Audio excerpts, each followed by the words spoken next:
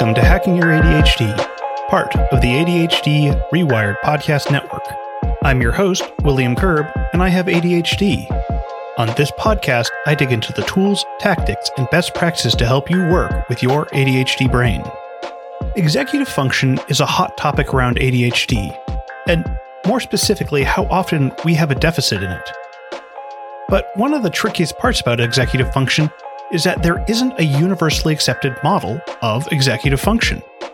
I know that feels kind of surprising because it seems like something that is talked about a lot and that we should have something that is just generally agreed upon. So for this episode, we're going to be focusing on the Russell Barkley self-regulation model, although I'll certainly be pulling from some other sources as well.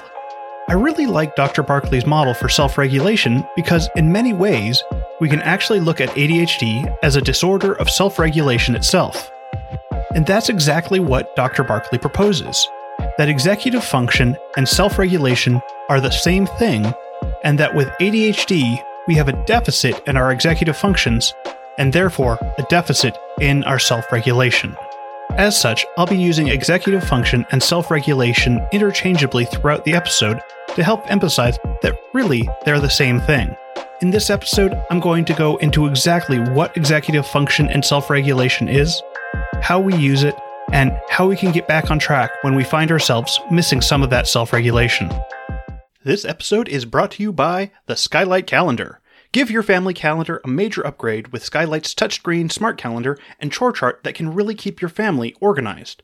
One of the best ways you can help manage your ADHD is by really using your calendar, but that won't help if you're never checking it. This calendar gives you that visual reminder of what's coming next.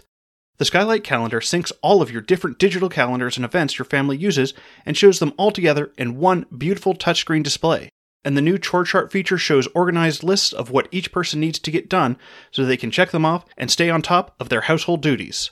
In my household, we need to keep track of a lot of stuff: lacrosse practice, piano lessons, play dates, and all the other appointments that we need to get to. This calendar provides a convenient place that everyone in the family can check in on and see what's going on. And I love that it syncs up with the calendars that we already have. Now, as a special offer, you get up to $30 off your first purchase of a Skylight calendar when you go to skylightcal.com and enter the code HACKING. Again, skylightcal.com and enter code HACKING. That's SKYLIGHTCAL.com with promo code HACKING.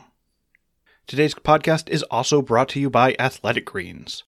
I started taking AG1 because I was looking for a way to better hit all my nutritional needs, and it quickly became a staple of my morning routine. And that's been one of my favorite parts of using AG1, just how easy it is and how easily it fits into my daily schedule. With one scoop of AG1, I'm getting 75 high-quality vitamins, minerals, whole food sourced ingredients, probiotics, and adaptogens to help me start my day right. It's important to make sure that you're getting a variety of foods into your diet, but with ADHD, making sure that happens can be difficult. With AG1, you're giving yourself the nutritional insurance to make sure that your body is getting what it needs every day. AG1 lets me offload having to worry about if I'm hitting all those nutritional targets, and helps me focus on the things that I actually want to be focusing on. Right now, it's the time to reclaim your health and arm your immune system with convenient daily nutrition. It's just one scoop in a cup of water every day. That's it. No need for a million different pills and supplements to look out for your health. To make it easy, Athletic Greens is going to give you a free 1-year supply of immune-supporting vitamin D and 5 free travel packs with your first purchase. All you have to do is visit athleticgreens.com/ADHD. Again, that is athleticgreens.com/ADHD to take ownership over your health and pick up the ultimate daily nutritional insurance. If you'd like to follow along on the show notes page, you can find that at hackingYourADHD.com/executive function. All right, keep on listening to find out how we can put the fun in executive function.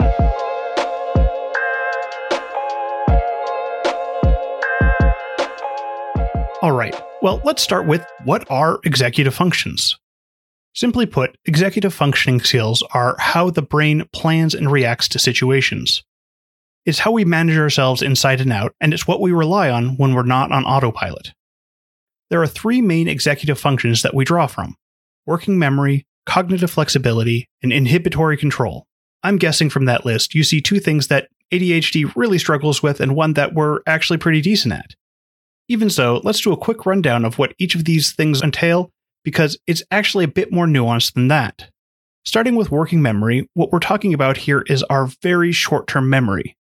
This is basically information that we're working with right now.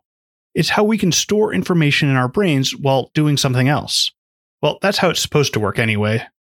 For many of us with ADHD, we can struggle with our working memory. This can make it difficult for us to follow multi-step directions.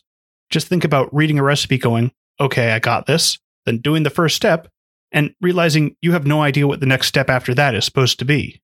It should also be noted that some psychologists use the terms short-term memory and working memory interchangeably, while others view them as distinct processes. Next up, we've got cognitive flexibility, which can refer to creative thinking and thinking outside the box, but it also means our ability to adapt to new and unexpected situations.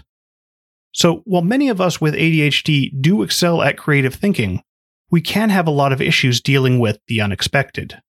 Cognitive flexibility is about seeing what we're doing, and if it's not working, then implementing a new strategy. It's why we can struggle so much when our routines are thrown out of whack.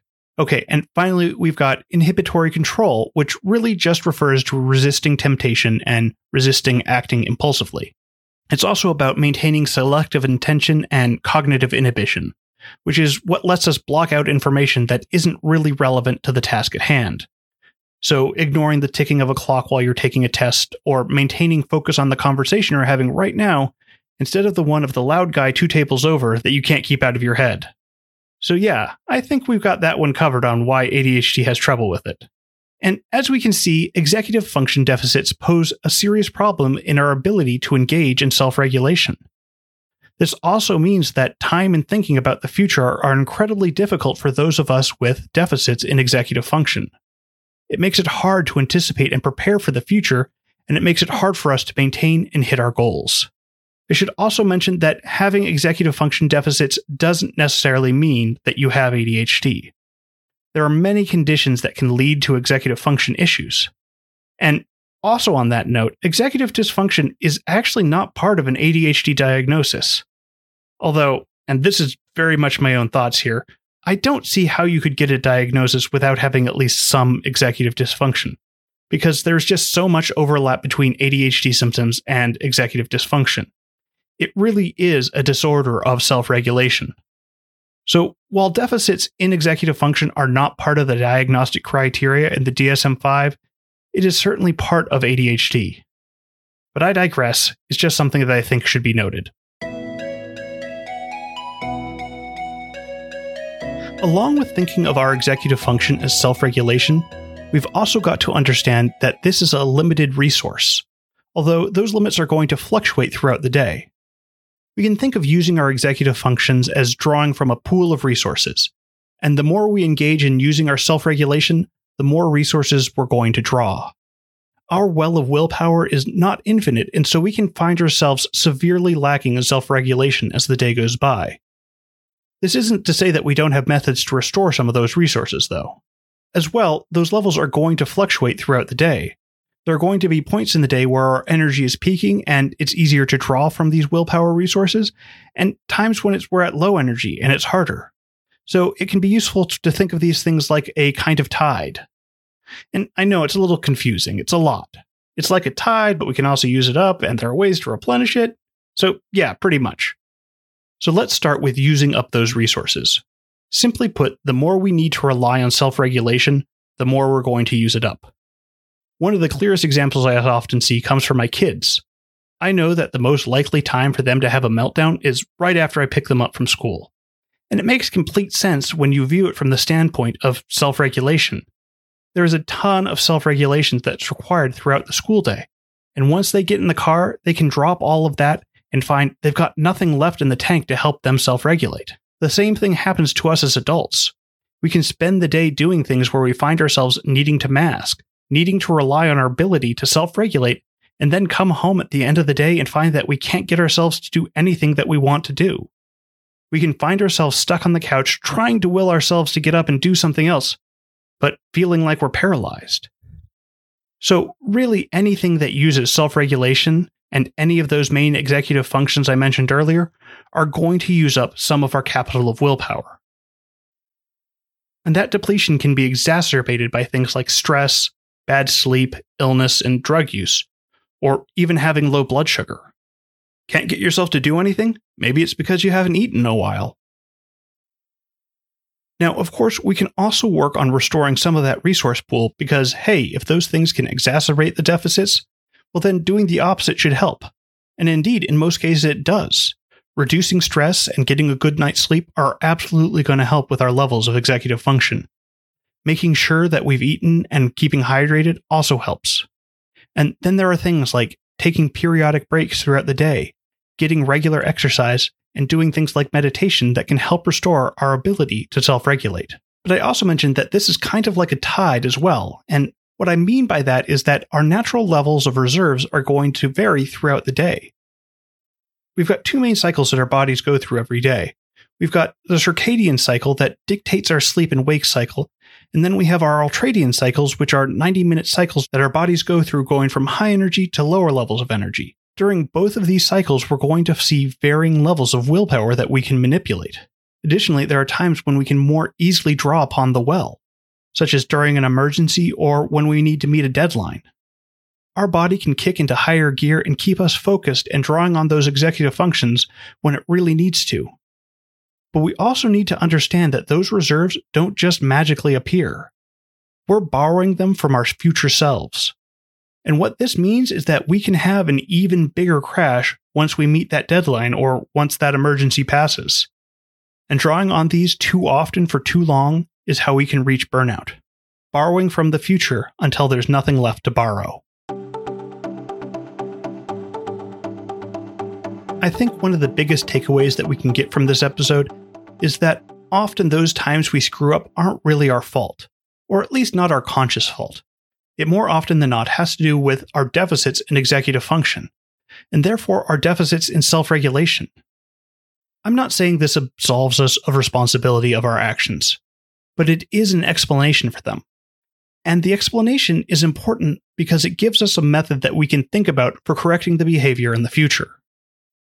One of the problems that often comes up from my self-talk is that it misidentifies my actions as moral failings rather than, say, having lunch too late in the afternoon. And this self-talk is important because how we identify a problem is how we work on solving it. If I say I'm failing to finish my writing because I'm a bad person or I'm lazy, there isn't a lot I can do to try and solve it beyond buckling down and trying harder. But if I can admit that I'm having issues with my self-regulation, well, that's something I can try to solve for. Maybe I do just need to get something to eat, or I need to take a break. Maybe I need to put away distractions so I'm not inadvertently using up my executive functions, resisting the temptation to play with all those toys on my desk. And this means that we can really embrace thinking about our ADHD issues in terms of self-regulation. So say we're taking a break to help restore some of that pool of executive functions and we decide to work on a puzzle. This is something that I've actually been doing recently because I got this great 1,000-piece puzzle for my birthday. But the issue is that it's really easy to just do one more piece over and over again. So thinking about this in terms of how am I going to regulate this, I can work on strategies that will actually help to get me to stop. Initially, I might think of just setting an alarm will work. After 5 minutes, my break is done. But if my issue is putting on just one more piece over and over, then I'm probably going to do that once I hit my alarm as well. What could be far more effective in this situation is creating an alarm and then leaving it all the way across the room so that I actually have to get up from what I'm doing. And once I get up, it's a lot easier for me to just move on to the next thing. And I know, it's just a puzzle. I should be able to just get up and go and do the other things I want to be doing. But that's kind of the point. This is a place where I feel like I should just be able to do what I need to do to stop. But nonetheless, this is also a place that I have found myself struggling with a few times over this last week. And that there is a great indicator of when we need to change something. It's where we can identify that we know we're going to have a problem in the future. Instead of relying on willpower, we need to think about where we might have issues and how we can mitigate our reliance on our own self-regulation. If I want to eat healthier, it's easier for me to just not have junk food in the house instead of trying to resist eating those cookies every time I open the pantry. This is also why many people find it easier to work in a cafe instead of at home. Sure, there are ways that we can distract ourselves there, but by changing our environment, we've cut out a huge percentage of those distractions that we'd normally have to use our executive functions to ignore. Of course, there also has to be a balance struck between accepting that we're low with those executive function resources and still doing things when we might not want to. Because I know from personal experience, it's easy for me to go, oh, I'm not going to do that. My executive functions are low and it just wouldn't work anyway. This is not particularly helpful, and it's just me rationalizing not doing something that I don't want to do. But it's also in the realm of truth, because if I just try and force myself to do it, I'm also probably not going to get it done. Instead, what's more useful is to go, I'm not going to start now, my executive functions are low, so I'm going to go for a walk, or whatever tool you want to use to help replenish your self-regulation. Which also admittedly is not the easiest thing to do when your self-regulation is low. Because hey, if I'm having trouble self-regulating, that means it's harder to make those good decisions. So, as I said, we have to work on finding a balance, and one of the keys of dealing with low self-regulation is that we need to plan ahead. Earlier I mentioned that we can think of that resource pool as having a tide that goes in and out throughout the day. What this means is that we have a somewhat predictable time when it is going to be harder for us to draw on that self-regulation, which means those are great times to have some downtime.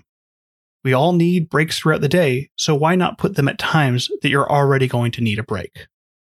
Ultimately, while there are things we can do to work on improving our executive functions, our best strategies are going to be the ones that mitigate our own dysfunction by modifying our environment to better suit our needs when we hit those low points in our ability to self-regulate.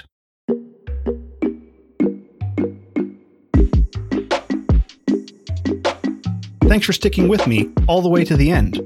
Before you go, though, let's do a quick rundown of today's top tips. 1. We can think of executive function and self-regulation as the same thing. 2. Our primary executive functions are working memory, cognitive flexibility, and inhibitory control. 3. We have a limited resource pool for our executive functions, and we use some of it every time we engage in self-regulation. Fortunately, we can help restore some of these resources by doing things like taking breaks, having a snack, and getting some exercise. 4. One of the best ways to help with executive function is to modify our environment so that we're reducing the amount of self-regulation we need to do. This means doing things like putting away distractions and making time more visible. That's it. Thanks for listening. I'd love to hear what you thought of this episode.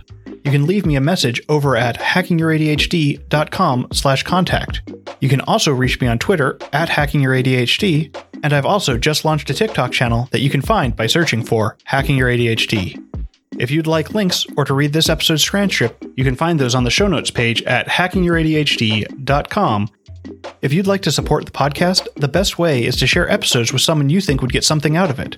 Just click the share button on your podcast player and send your bestie the link with something like, hey, I loved this episode of Hacking Your ADHD. I'd bet you'd get a lot out of it too. Or you can support the show through my Patreon at hackingYourADHD.com/Patreon. Sign up for the $2, $5, $10, $25, or even $50 a month level and get some great perks like monthly bonus content or early access to upcoming episodes. That's hackingYourADHD.com/Patreon.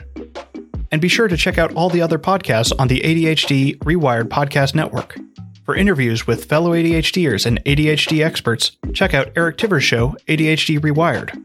For those of you with kids, be sure to check out Brendan Mahan's show, ADHD Essentials. And even if you don't have kids, his show is still a great resource for ADHD management. If you're interested in exploring issues of race and diversity in ADHD, be sure to check out ADHD Diversified with MJ. I also do a live Q&A with all the hosts of the ADHD Rewired Podcast Network on the second Tuesday of the month at 10:30 a.m. Pacific. If you'd like to sign up, just go to ADHDrewired.com/events. And now for your moment of dad. When your girlfriend comes home in a white suit, covered in bee stings and smelling like honey, you know she's a keeper.